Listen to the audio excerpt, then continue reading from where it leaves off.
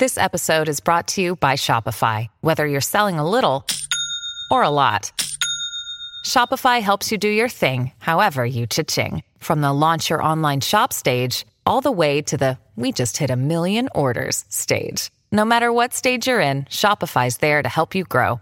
Sign up for a $1 per month trial period at shopify.com/special offer, all lowercase.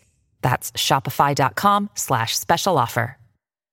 Question: what do you do when you've got 3 years of daily journal entries from your time as the leader of that school?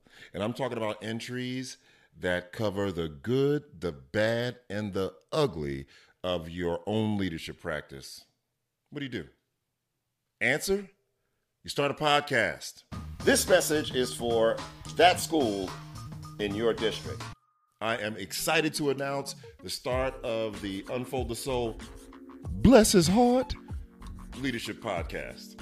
This podcast will be unique in that all of the content during each session will be driven by and based on my journals. I was honored with the principalship at an elementary school. My leadership mentor in Maryland gifted me with 2 blank juicy journals, and she challenged me to journal my journey as a seasoned newbie at this new school. Now, if you know me, I don't like writing.